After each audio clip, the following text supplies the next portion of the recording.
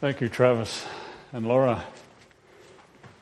And in our daily lives, we should be seeking to trust, rest, and depend upon Christ.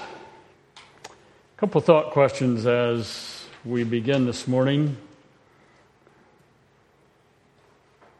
How is it possible for a sinner to come to be God's elect? How is it possible for a sinner to come to be God's elect? What is the purpose of God electing sinners? Is it so they can go to heaven?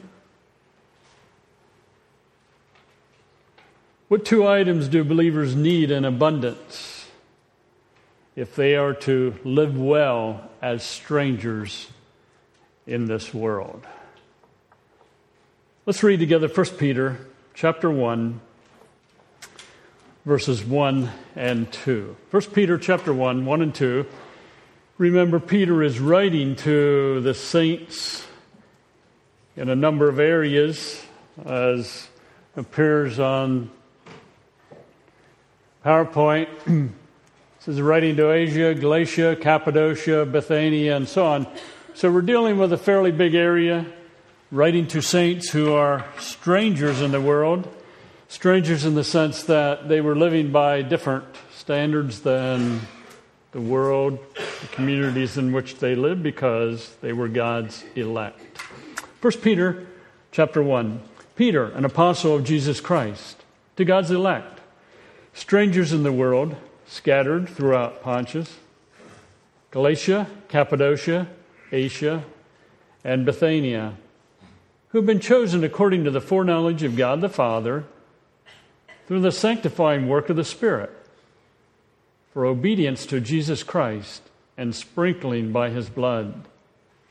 Grace and peace be yours in abundance. Again, writing to people in a broad area, not people in a specific city or locality. And again, they were experiencing difficulties because they were believers in Christ, they're God's elect, and they were not living by the cultural and societal norms of the areas in which they live. And Paul reminds them of their identity in verse 1. Peter, not Paul. No, Peter, not Paul. Got that all mixed up here. It's Peter. Okay? Peter, an apostle of Christ, and he says to God's elect. And you will find in Scripture quite often identity is important. God related to Israel. God related to His apostles as God relates to saints down through the ages. He reminds them of who they are, God's elect, strangers in the world, and then he says, where they're scattered. We find in verse 2 the nature of the election that took place. And we find that Peter says, who have been chosen according to the foreknowledge of God. Foreknowledge means to know beforehand, to be previously acquainted with. In Acts chapter 2, and let's turn there for a moment. Acts chapter 2, we find that Peter is speaking on the day of Pentecost. And in speaking on the day of Pentecost, he talks about, or talking to Israel, and talks about Christ. In verse 23, it says, this man, referring to Christ, was handed over to you by God's set purpose and foreknowledge. And you, with the help of wicked men, put him to death by nailing him to the cross. Notice this man was handed over to you by God's set purpose and foreknowledge. God knew beforehand, God was previously acquainted with the fact that Christ was going to be handed over for the cross. He knew that beforehand. He was acquainted with that beforehand. You find in Romans chapter 8 and verse 29 that God foreknew Those he called, and those he called, he justified, and those he justified, he glorified. God knew that in advance. In Romans 11, in verse 2, we find that Paul there talks about the fact that God foreknew Israel. When he sets Israel aside, he talks about the fact that he foreknew them, to know beforehand. So God acted in the past, that is, he chose. He elected long before his hearers had been born. That's the idea of foreknowledge. So God's elect in Asia, Bithynia, and so on, God was previously acquainted with them. He knew them beforehand. That was true of his hearers, and that would be true of believers in Christ today. He goes on, who have been chosen according to the foreknowledge of God the Father. Obviously, the people to whom he's writing were sons and daughters of God by God's action. God began the work. God worked in their lives. According to the foreknowledge of God the Father, notice in verse 3 of chapter 1 of 1 Peter, praise be to the God and Father of our Lord Jesus Christ. Here we find that he is the God and Father of our Lord Jesus Christ. Skip down to verse 17 of chapter 1. Since you call on a Father who judges each man's work impartially, live your life as strangers here in reverent fear. God is Father of the Lord Jesus Christ, of our Lord Jesus Christ. God is Father of those to whom Peter is writing, and will be the Father of people today that have come to faith in Christ. How does God relate as a father? If you want to know what God is like as a father, read the Gospels and look at the interaction between Jesus and God, especially the Gospel of John. What is God like as a father? You'll find that in his relating to Jesus, there was open communication. He affirmed his Son and who he was, his identity. He communicated his will. The Son was dependent. When you think of God as Father, don't think of necessarily earthly fathers.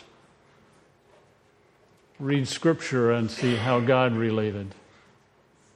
Peter says the foreknowledge of God the Father. And then he says, through the sanctifying work of the Spirit. God the Father foreknew, but the sanctifying work of the Spirit is involved. The phrase communicates how the hearers came to be God's elect and to be believers in Christ. Sanctifying means to separate from common use for specific use. For a hallowed use, it's set apart.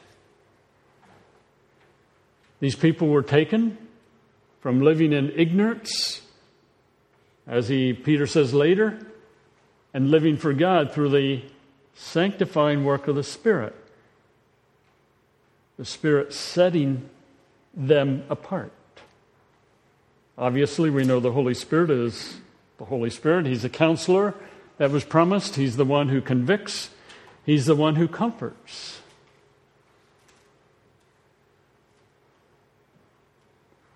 Where would a believer be without the work of the Holy Spirit? Where would the people to whom Peter is writing be without the sanctifying work of the Spirit? Where would you and I be today without the sanctifying work of the Holy Spirit? The obvious answer is we wouldn't have been separated from common use to specific use for God's glory. Again, it's a work of God. God acting through His Spirit. God takes the initiative, and then we find that sinners respond in faith. So God's elect, they're strangers in the world. They've been chosen according to the foreknowledge of God. How? Through the sanctifying work of the Spirit. And then we find that word for. What is the purpose of God's election? Peter says, for obedience to Jesus Christ. Obedience simply means to listen, a submissive acceptance, and a compliance. These people who had lived in ignorance, who had followed the culture at that point in time, were elected by God through the sanctifying work of the Spirit for them to be obedient to Jesus Christ, to listen, to render submissive acceptance, to be compliant. Please note that God's elect are not free to live, think, and do as they please. Obedience to Jesus Christ is central.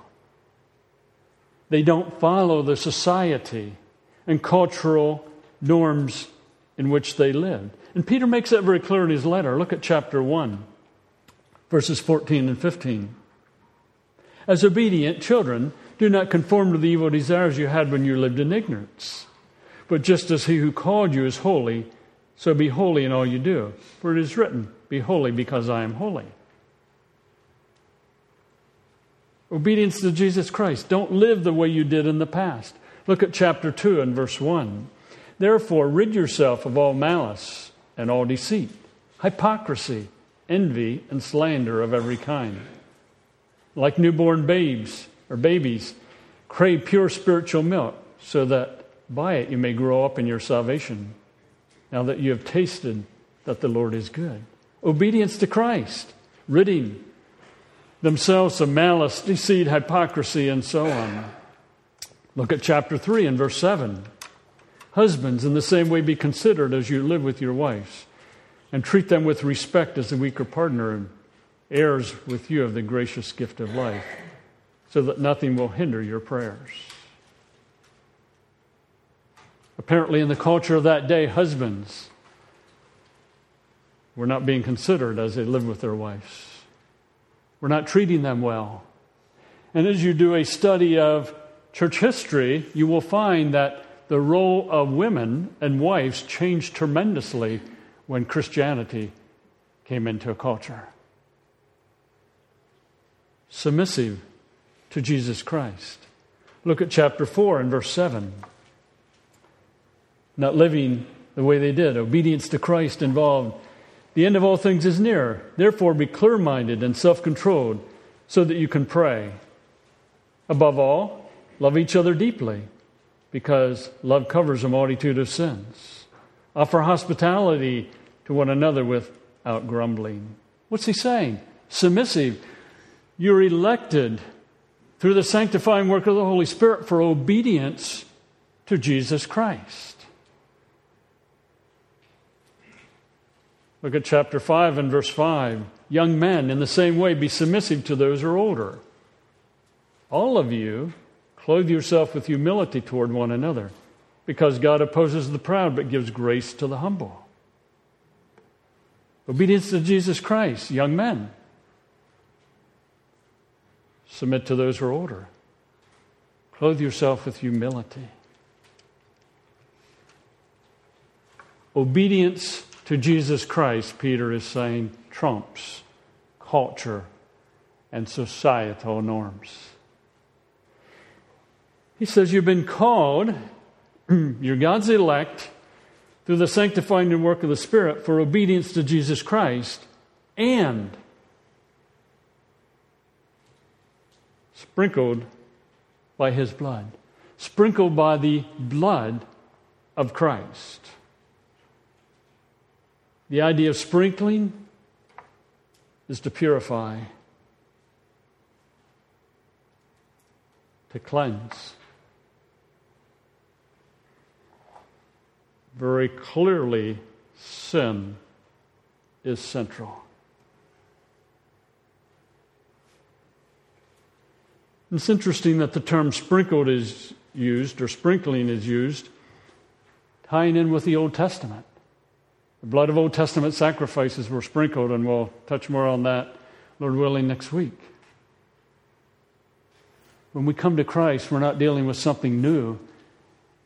There's continuity between the Old Testament and the New Testament. Hebrews chapter 10 and verse 22 says, "Let us draw near to God with a sincere heart and full assurance of faith, having our hearts sprinkled to cleanse us from a guilty conscience, and having our bodies washed with pure water." Then in Hebrews 12:22, "But you have come to Mount Zion, to the heavenly Jerusalem, the city of the living God.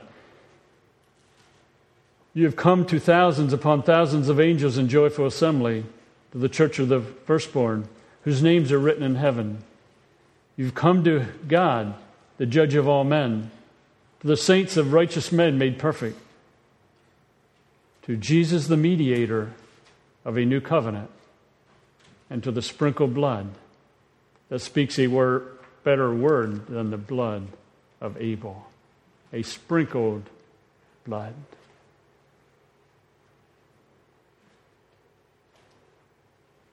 What is the purpose of God's electing the people to whom Peter is writing, electing saints today? Sprinkling by his blood. As one considers the flow of 1 Peter, this purification involves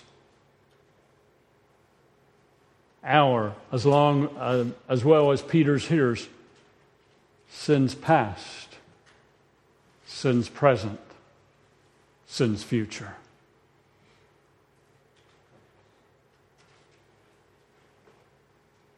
It also involves the thinking, the words, and the actions of Peter's hearers along with us today. Because of that, being God's elect for Peter's hearers for us today, who are chosen according to the foreknowledge of God through the sanctifying work of the Spirit, for sprinkling by his blood, that means God's elect don't need to live in guilt over past sins.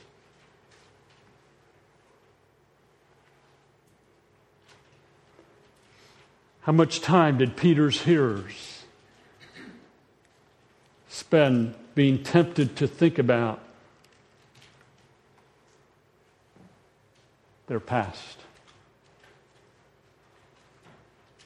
How many of us in our daily lives are reminded of things we did in the past because we're living with some of the consequences, and that may have involved sin?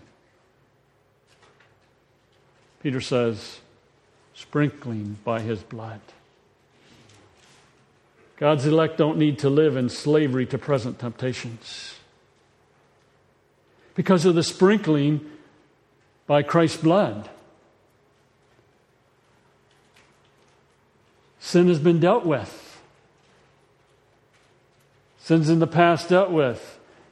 Temptations in the present also dealt with. The resources to live in yieldedness to Christ have been provided. God's elect don't need to live according to one's present culture and society. Why? Because of the sprinkling by the blood of Christ. It affects how we live according to our past, how we live in the present, and how we respond in the future. The blood of Christ, the sprinkling by his blood, cleanses, purifies. The past dealt with, victory in the present possible, and a glorious inheritance in the future. By whose action? By God's. Peter goes on then, stating his desire for God's elect. Grace and peace be yours in abundance. Grace and peace. Grace involves unearned favor, the giving of undeserved blessing, Look at chapter 1 and verse 14. As obedient children, do not conform to the evil desires you had when you lived in ignorance. It's grace that took these people to whom Peter is writing.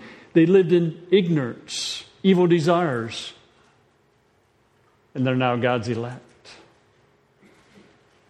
Look at chapter 1 and verse 18.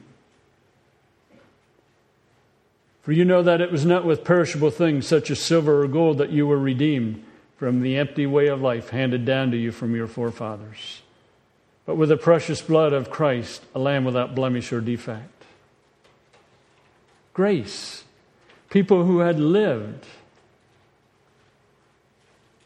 not good lives. Empty way of life handed down from your forefathers. In God's grace, He dealt with that life. He extended saving favor to them. Do we see grace in chapter 2, verses 9 and 10? But you are a chosen people, a royal priesthood, a holy nation, a people belonging to God, that you may declare the praises of Him who called you out of His darkness into His wonderful light. That's grace. Those who lived in ignorance, those who had evil desires, those who lived according to the empty way of the life of their forefathers, now they're a chosen people, a royal priesthood, a holy nation, a people belonging to God. That's grace. Paul says, I desire for you that you have grace in abundance. God's honor and favor in abundance. He says, I also desire for you peace. The idea of peace is wholeness, not divided. Do you ever have your mind go in two directions or trying to go in two directions at the same time? That's the opposite of peace. Involved in peace is calmness. Involved in peace is the inside and the outside going in the same direction. They're in harmony with one another.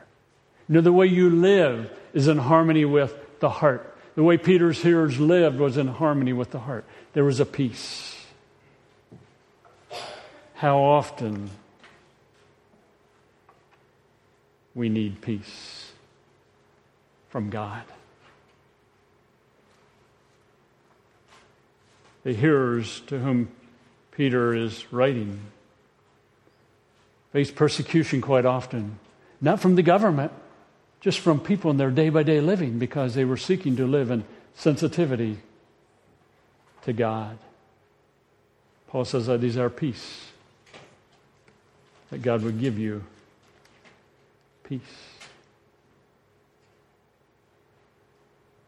Calmness, the inside and the outside being together. Again, think about peace. Think about grace and how much we need it. And Peter says, I desire this grace and peace be yours in abundance. Now, to illustrate abundance, the idea of abundance is to multiply, to cause to increase. That's some money here. I'm planning to give it away. You need a volunteer. Micah. What's your favorite candy bar? His hand was up first, I think. Hershey. Hershey bar? Do you know how much it cost? About how much? About $1. About $1? Okay, I'm going to give you money to buy a Hershey bar in abundance. They're $6. You may sit down. Paul says, I'm desiring for you who are God's elect to have grace and peace. You need $1? I'm praying, I desire that you'll have $6 of grace and peace in abundance. Not just enough to get by, but in abundance.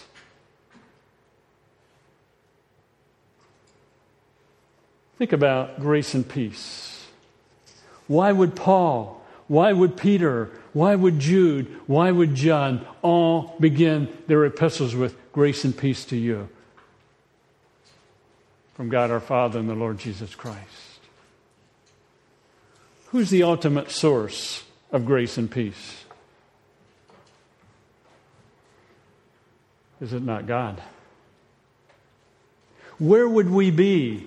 Where would Peter's hearers be without grace and peace from God?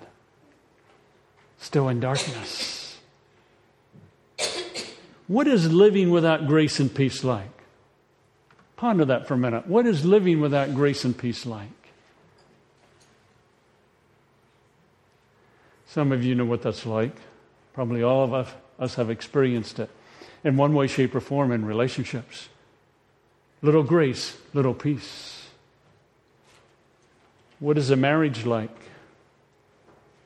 What is an extended family like without grace and peace?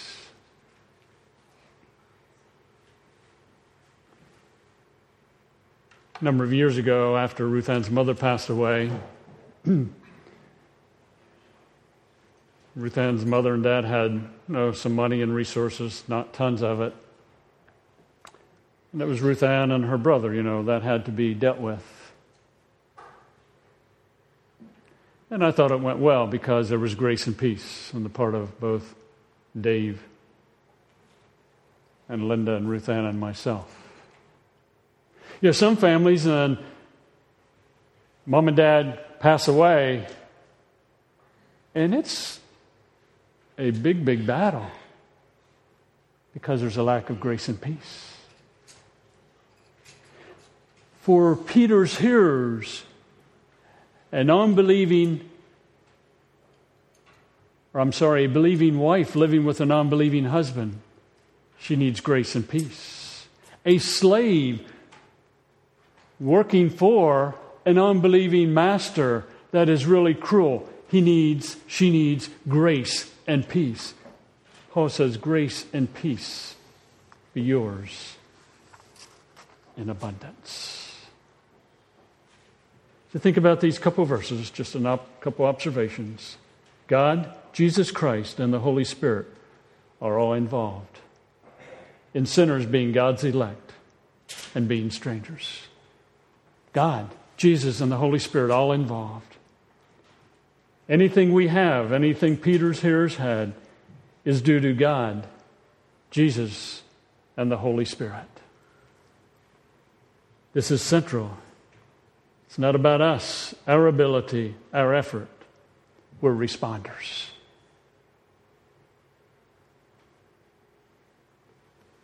Ponder what it means to have God as Father. From the passage considered, we know it involves He chose us to be His children. If you ponder that very long, it brings you to tears. Rebels, separated from God, still made in God's image, but He chose us to be His children. He acted for birth, spiritual birth, to be a reality.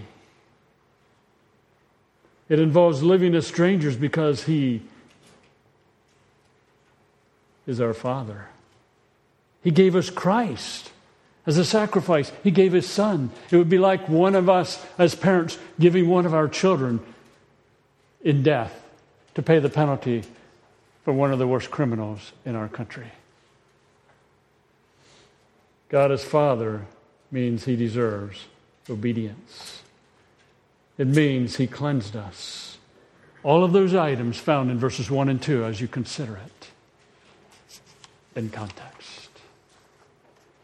If we're going to live as God's elect in 21st century America as strangers in obedience to Christ because we're sprinkled by His blood, we need one another. We need the body of Christ, just as the people to whom Peter is writing, they needed one another. We need one another.